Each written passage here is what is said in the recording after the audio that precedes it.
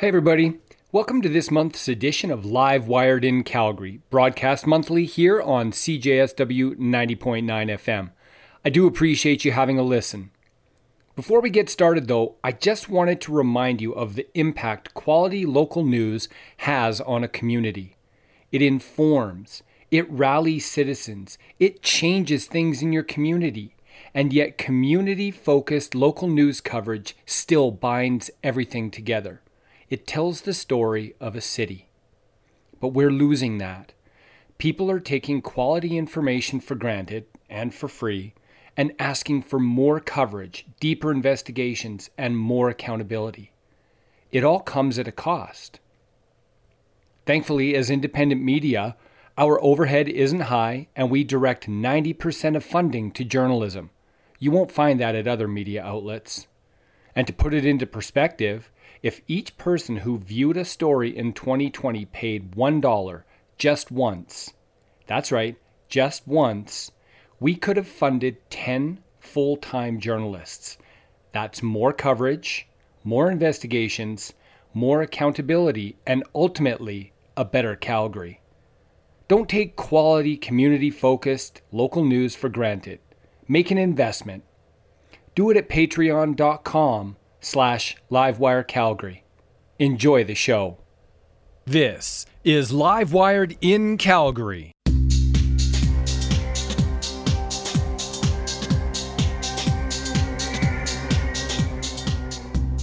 Happy New Year, everyone. Welcome back to another year of Live Wired in Calgary. I'm your host, Darren Krause, editor at LiveWireCalgary.com. As always, this show is done in partnership with the amazing team here at CJSW 90.9 FM, and I am recording from my home office situated on traditional Treaty 7 land. This year, we're going to mix it up a little bit. Up to this point, we've stuck with the pattern of roughly 3 interviews with a little bit of commentary. Well, we're not going to deviate too much from that right away.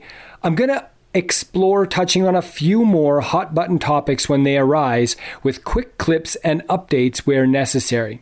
So sometimes it'll be shorter and sweeter. Other times we'll give you longer, more insightful interviews. Other times it'll be a combination of both.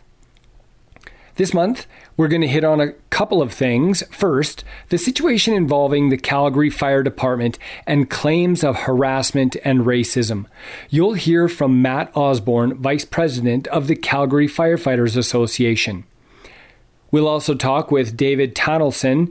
He's got a handful of volunteers to help put together the YYC console drive. A couple of mayoral candidates have put their name into the ring, and we'll hear clips from interviews I did with them. Plus, we're going to look at the U.S. inauguration. What does President Joe Biden's address have to do with Calgary? We'll get into that in a little bit. So we're off now for our first flight with these new changes. I feel like I might need some of those airtight packing bags that my wife uses for travel. But anyways, we will see how this all goes together. Enjoy.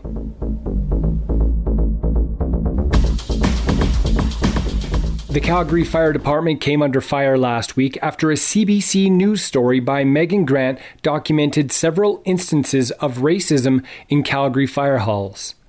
I followed up on that story after finding a 2015 Calgary Fire Department review that showed 52% of surveyed personnel didn't believe diversity training should be a priority. We'll start first with a portion of an interview I did with Matt Osborne, VP of the Calgary Firefighters Association. What was your initial response when you saw the story from CBC yesterday? Shock, but shock because of the hurt. It's the sadness. Me personally went through an array of emotions because I know those members and I know they were going through times. We had spent a lot of time working to be able to listen and hear and help us do the work that we needed to do over many years, and we're doing that work. But for me, it just really showed that we have firefighters who are going through a career who are facing racism, who are facing hurt. And for us, that was a huge focus of me yesterday, of stopping and just feeling for them. And then I very quickly went into, we need to continue to do more, and we need to continue to do better.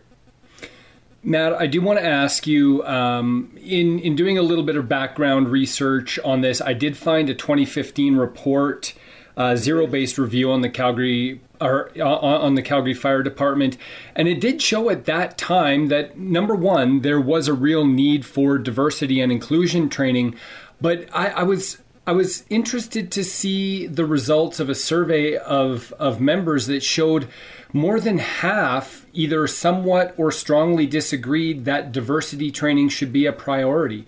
How would you respond to that? Again, it's shock. Because of that time, it's reports like that help all of us to realize the areas we can grow in. So if that comes through a report and actually gets shown, not only is it listening to voices and listening to people, but reports like that have been a very important step in our journey. We have to take action. We are taking action.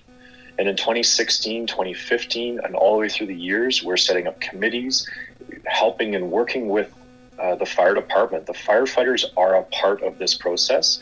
We are all in, and we want to do more. We need to do more. And it's such important work that we are taking action, and reports like that are important in those steps, and it helps us to realize areas of growth. And in 2015, that was a very important step.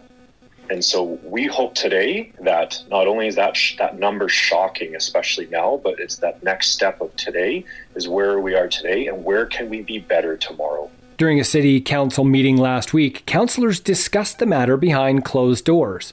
When they merged, this was the result. You'll hear from Community Services GM Katie Black. While we can't discuss specific allegations or instances referenced in the CDC article or the July anti-racism hearings, the Calgary Fire Department recognizes work is needed, and it's working through a solid respect and inclusion work plan and making a number of strides in key areas. Those key areas include ensuring that all Calgary Fire Department staff have completed respect in the workplace training last year. The Calgary Fire Department is supporting the development of a safe disclosure office. The Calgary Fire Department has and is continuing to review and adjust programs and internal policies to be more inclusive, equitable, and anti-oppressive. Right where we left off in 2020, we begin in 2021. I have no doubt we will continue to hear stories of systemic racism here in Calgary as we navigate our way forward.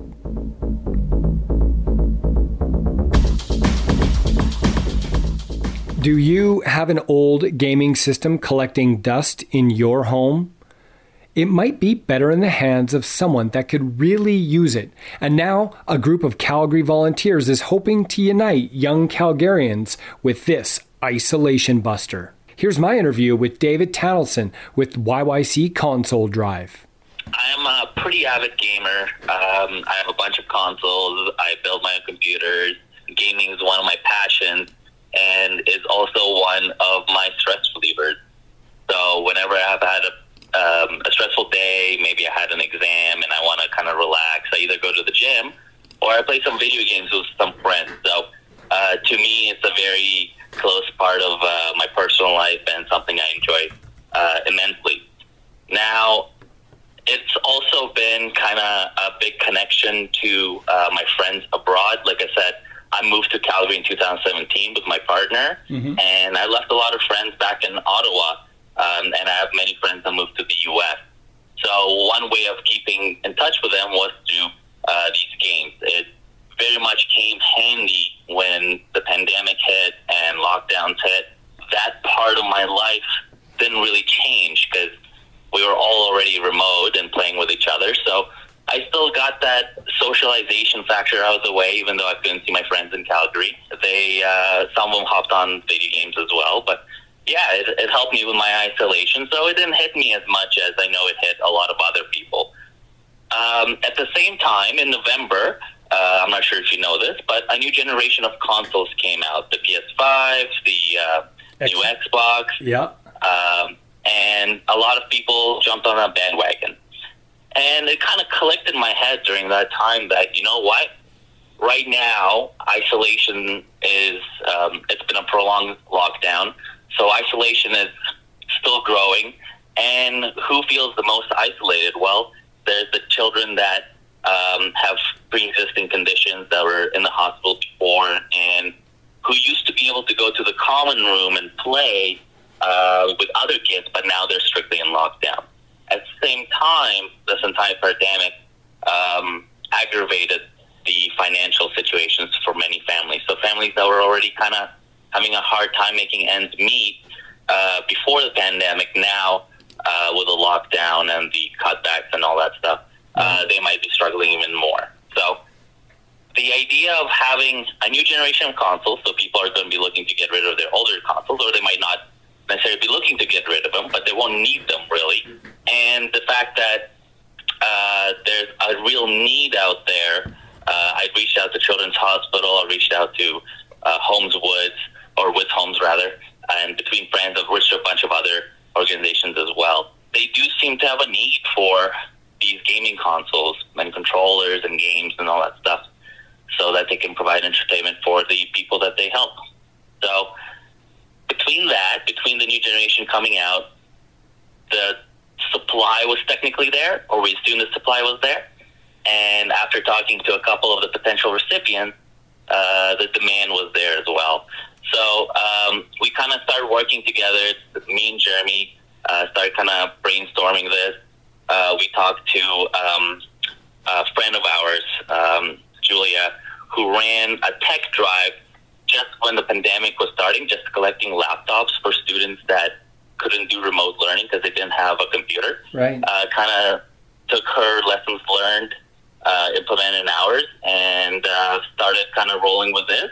And I guess we've kind of been operational for about a week. Yeah. I'm only saying kind of just because a lot of our marketing language was just approved on Friday by our recipients. Today will be kind of the first day where I'm going to be making a real push. I'm going to be reaching out to all the media outlets and making a tons of posts and stuff like that, and really get the ball rolling. Nice. No, that's awesome. So, I mean, there was kind of maybe a soft launch, that started last week. CrackMax got the word out. Have you had any people jump on and say, hey, yeah, take my console? Oh, yes. We've had a bunch of donations come in. We usually have volunteers, or we blind up volunteers to kind of pick up whatever donations accumulate over the weekend, just so we have the city in quadrants, so they don't have to run out every single day and grab consoles. We'll just grab a whole bunch of them in one area. But I don't have the numbers per se, but I think we have already at least about 10 consoles come in. Oh, nice. And then a whole bunch of games, a whole bunch of controllers. I think we're getting a whole set of the Rock Band.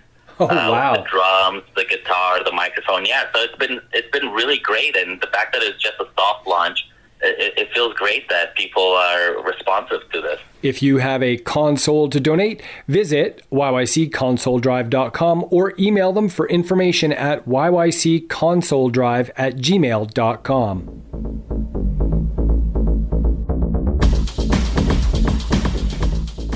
The Afterburners fired up on Calgary's mayoral race just after the new year. Two new contenders launched their bid, Zane Novak and current Ward 3 councillor Jyoti Gondek. While I'd love to broadcast my entire interviews, there isn't the time, so I picked out some clips that capture their response to specific questions. First, let's hear from Zane Novak. So, final question here. I want to fast forward to election night. Zane, you are elected mayor. What is the first sort of actions you would take starting day one as the mayor of Calgary? Well, I'm going to start it before then, and that is to build relationships with the fellow councillors that we have.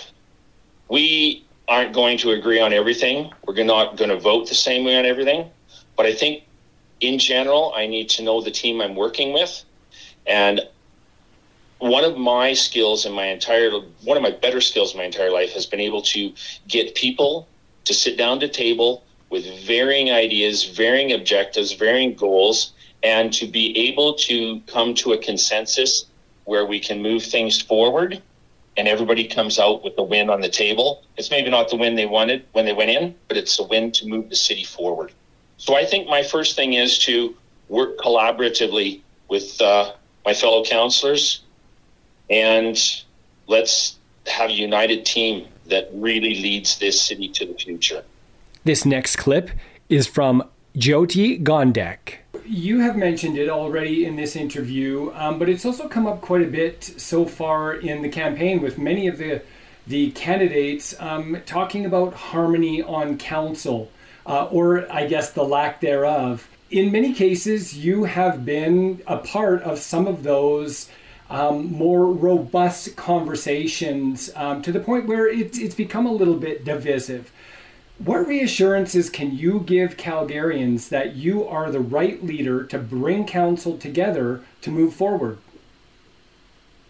When it comes to how council conducts its business with each other, I would say all of us are quite passionate about representing the best interest of our citizens and doing the right thing for Calgarians. And sometimes those interests are at odds with other people. So Green Line is a great example. When the original Green Line recommendations came to us at committee, the thing I was most disappointed in is that there was nothing for the North. There was no promise of anything past 16. So I dug in and talked to my colleagues and said, there has to be some provision for some type of mobility corridor in the North. Otherwise, this entire project still leaves us behind. So I took them up to my neighborhood like I did with you, and I demonstrated to them why some dedicated commitment to transit would actually make life better for Calgarians. And that was the key. As soon as people went there and saw what was happening, they understood why it was so important to me. And so I was able to collaborate with them to get those provisions put in. But it is sometimes really difficult to get your point across when we represent such a big and diverse city. So I think people latch on to the debates and the arguments we have, and sometimes I think they forget about the great outcomes. We had a 14-1 decision on the Green Line. So we do come together, but it's sometimes a bit noisy to get there. I want you to fast forward to October 19th. It's the day after election. We are now calling you Mayor-elect Gondek. What is your first order of business? What is job one for you?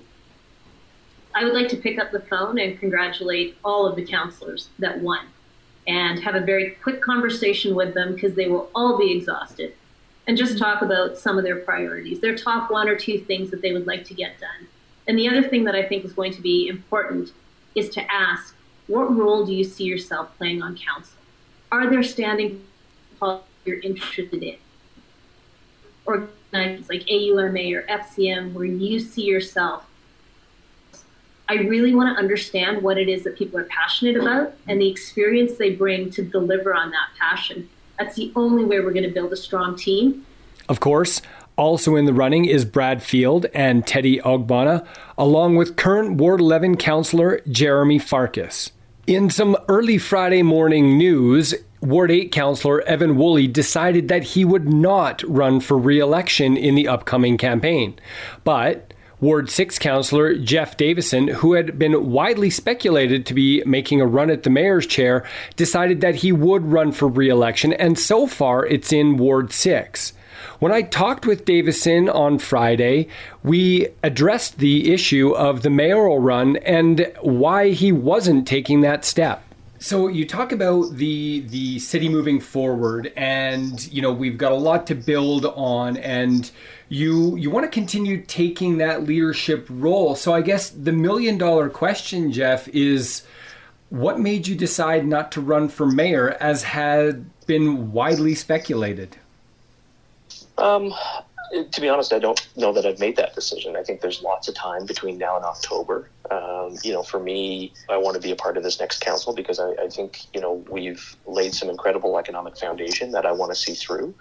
And like I say, there's lots of time now between sort of now in October to make a decision if you were going to run for another chair. For me, I think when it comes to mayoral announcements right now, people aren't concerned with who's not going to be the mayor. They're concerned with, can I pay my mortgage next month? I'm concerned with COVID-19. I'm concerned that we need people who can, provide some guidance and ensure that we've got a strategy to get out of this. And so, I'm open to continually evaluating whether or not I would run for a different role. But for now, I think, we've got to get hyper-focused on, getting our economy back on track and figuring out how we get through this pandemic. I do want to talk to you about issues in Ward 6, but I just want to follow up on that.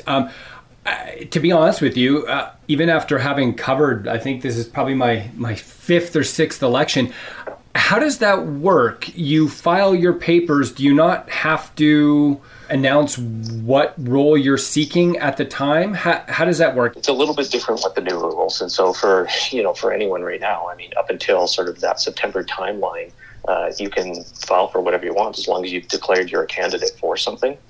So there's plenty of time to look at whether or not you would file different paperwork. There's plenty of time for others to file that paperwork. What we're going to see through this election is going to be very different than what we've ever seen in Calgary before during elections. I think, the pandemic will obviously have certain abilities to build name recognition or not for candidates. Door knocking will be different. Campaigning will be different.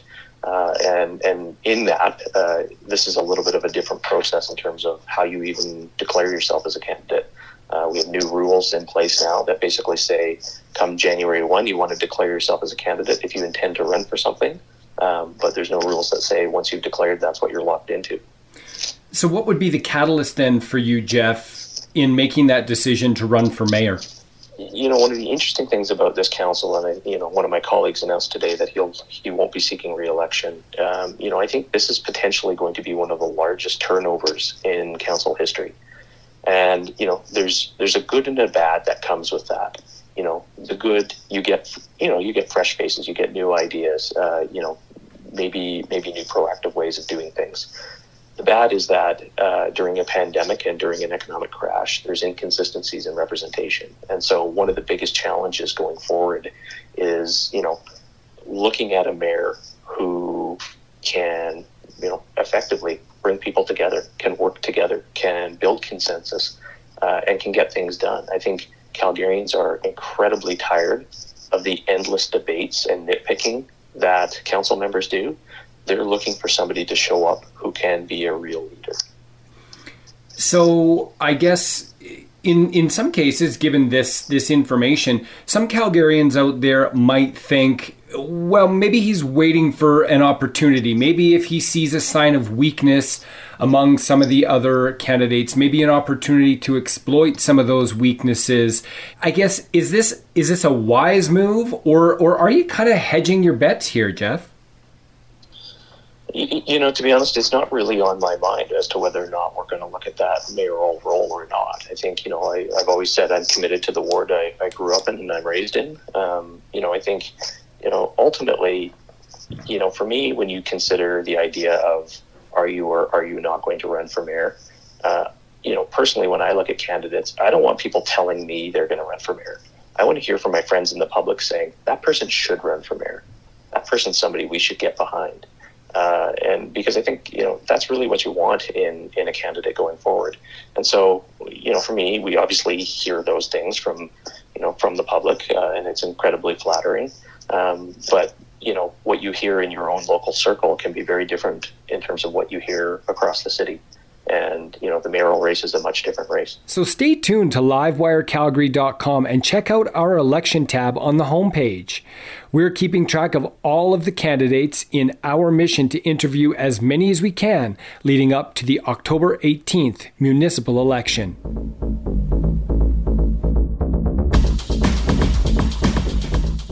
We're going to finish off with a clip from last week's inaugural address from President Joe Biden.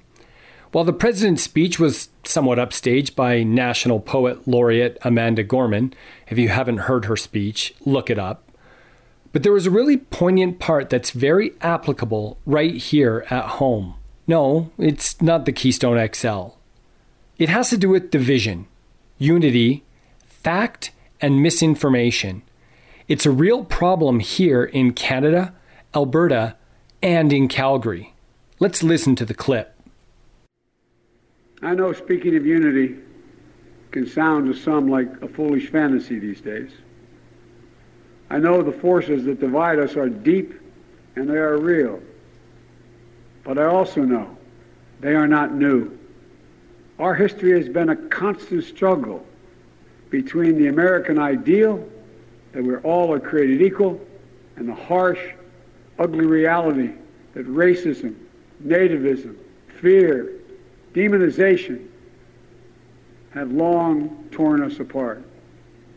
The battle is perennial, and victory is never assured. Through Civil War, the Great Depression, World War, 9/11, through struggle, sacrifice, and setbacks, our better angels have always prevailed. In each of these moments, enough of us have come together to carry all of us forward. And we can do that now. History, faith, and reason show the way of unity. We can see each other not as adversaries, but as neighbors. We can treat each other with dignity and respect. We can join forces, stop the shouting, and lower the temperature. For without unity, there is no peace, only bitterness and fury. No progress, only exhausting outrage. No nation, only a state of chaos. This is our historic moment of crisis and challenge. And unity is the path forward.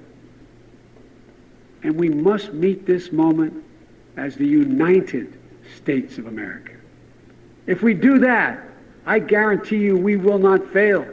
We have never, ever, ever, ever failed in America when we've acted together. And so today, at this time, in this place, let's start afresh. All of us. Let's begin to listen to one another again. Hear one another. See one another. Show respect to one another. Politics doesn't have to be a raging fire, destroying everything in its path. Every disagreement doesn't have to be a cause for total war. And we must reject the culture in which facts themselves are manipulated and even manufactured.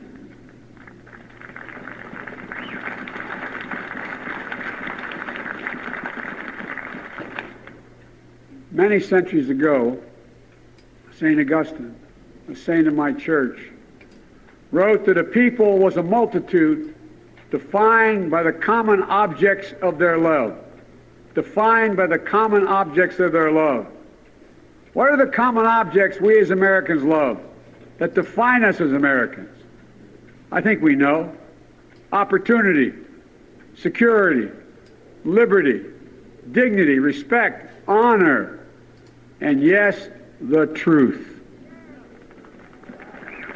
Recent weeks and months have taught us a painful lesson.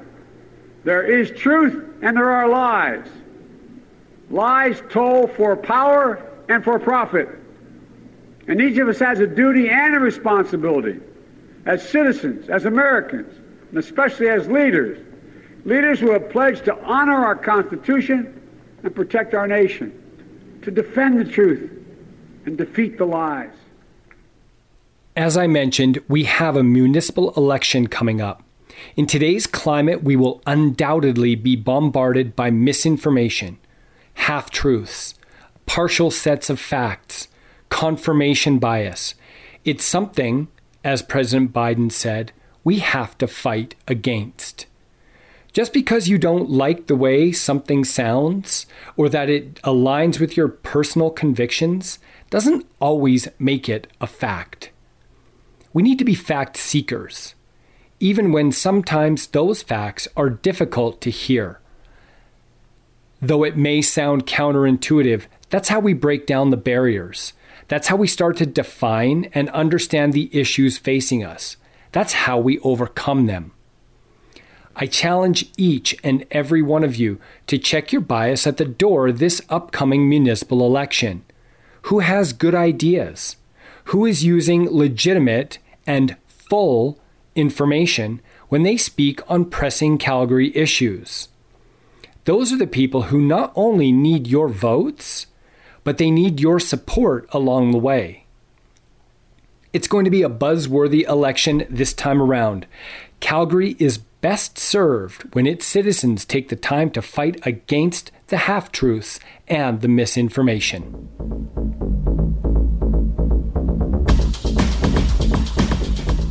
All right, this new format went by extremely fast. Thanks to David Tannelson and Matt Osborne for interviews this month. We packed a lot in there, but I do hope you enjoyed it. Take care out there, stay safe and healthy, and we'll talk to you again in a month. So long.